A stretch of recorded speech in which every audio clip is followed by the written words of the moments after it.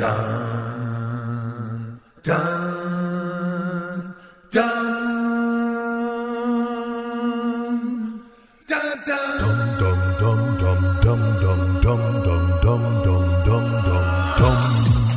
It's What a Wacky Week, the podcast. Now with 64 funny episodes. Well, hello again, Waxsters. Tim Hunter saying thanks for coming back again in spite of last week's episode. I got a real treat for you this week. One of the guys I collaborate with for the sake of comedy is a ventriloquist I met through a Craigslist ad. Not that kind of ad. Around 6 years ago, Mark Merchant and I connected. He passed through town last week, and we got together at the Pike Place Market. We'll get to that interview in just a moment, but first, I have to touch on a subject you're probably hearing about, the Led Zeppelin Stairway to Heaven lawsuit. Now, back in the 1970s, there was a group called Spirit. Their biggest hit song was this one.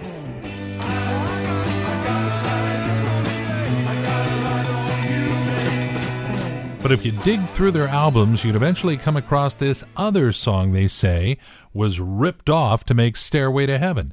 This could be worth millions to them. It makes you wonder what took them 4 decades to finally figure this out. But hey, you kids at home, don't do drugs.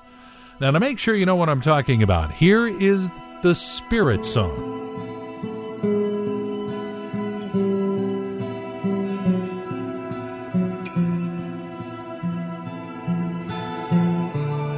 And here's what Led Zeppelin did.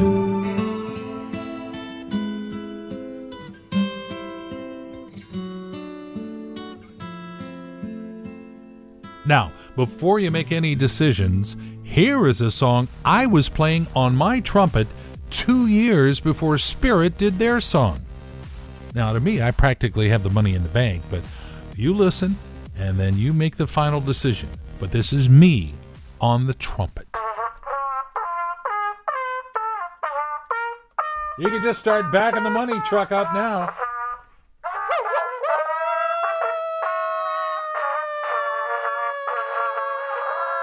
For God's sakes, why couldn't you take up the clarinet? Now it's time to turn on the Wacky Week Wandering Microphone.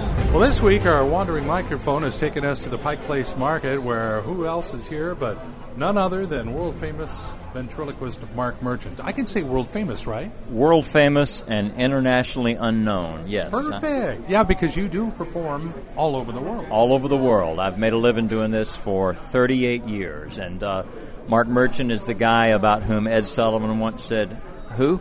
So, yes. So how do you begin? I mean, where did this all start for you? Did you go to ventriloquist school? No, I learned ventriloquism from a record and a book. The book was by Paul Winchell, called Ventriloquism for Fun and Profit. Winchell Mahoney time. Yes, Winchell Mahoney time, who also invented an artificial heart. And I also learned mainly from a record by Jimmy Nelson, who was a great ventriloquist in the 60s. He had Danny O'Day and Farfel, and he did commercials for Nestle's Quick. Danny would sing, N-E-S-T-L-E-S, Nestle's makes a dairy nest. And Farfel the dog would go, chocolate, and then the mouth would go, snap. And when Jimmy Nelson first filmed that commercial, he was nervous and his hand slipped, and it went snap, and he thought, oh man, I've lost the gig. The Nestle's ad people were like, that's it, we want that. So he had to refigure the puppet so that Farfel's mouth would always snap. He had a record, How to Be a Ventriloquist, and Instant Ventriloquism.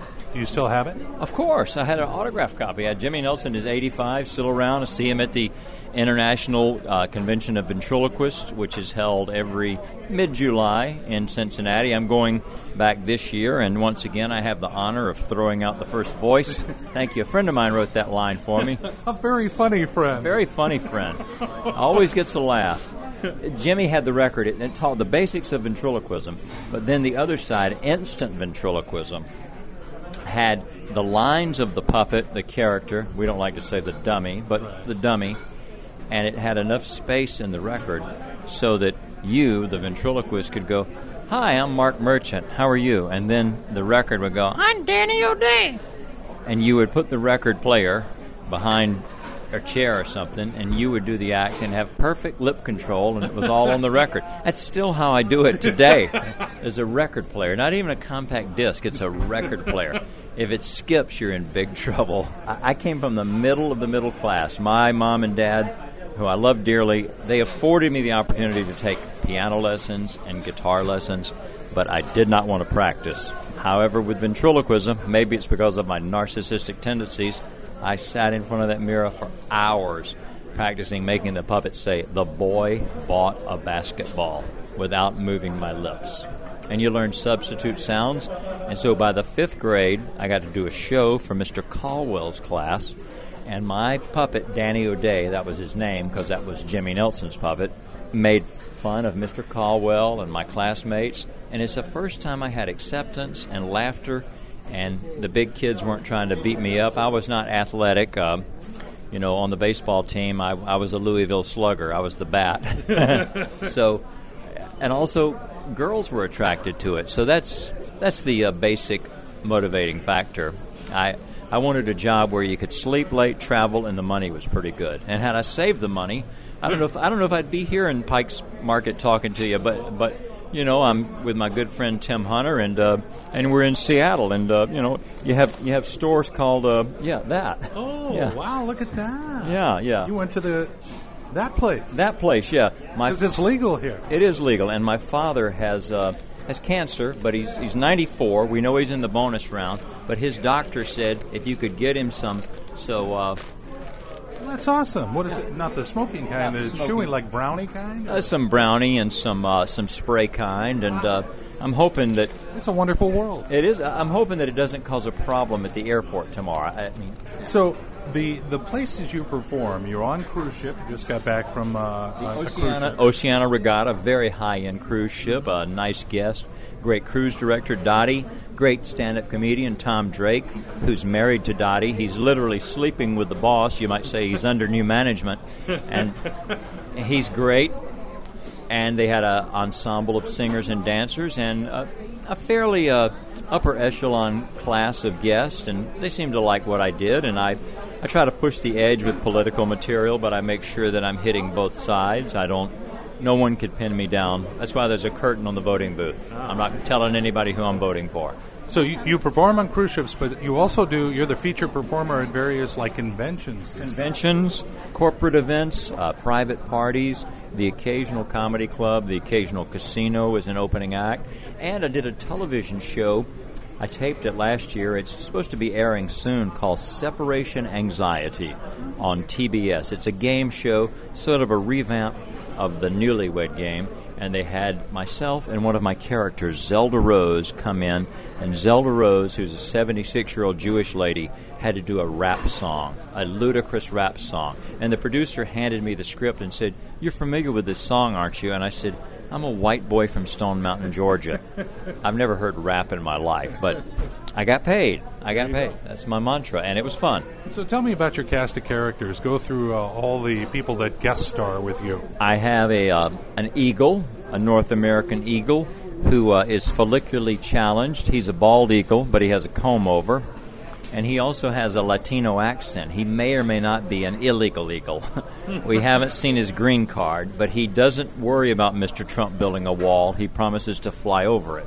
I have a lady character named Zelda Rose, who's patterned after my grandmother, and she's really a home run on cruise ships. I have a black fellow. I don't like to say African American. I don't believe in hyphenated Americans. His name is Alonzo Jackson, and he talks about what's going on. And I have an Asian gentleman named Wingtip Shu. And I have some other characters also that I've used for one-offs for special events. I have an Elvis puppet. I have a puppet that looks like the Godfather when I've done some... The Reverend. Oh yes. How can I forget? He's one of the newer additions. Yes, the most expensive. I have a parody of Joel Osteen, Reverend Wonderful, and thank you, God bless you, and thank you for coming out. Thank you, except for those of you who actually came out. Thank you. Someone wrote that line for me also.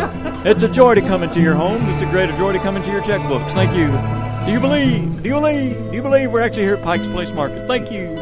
And we're actually in the place where they shot Sleepless in Seattle, the restaurant scene with Tom Hanks and Meg Ryan, who looked a lot different back then.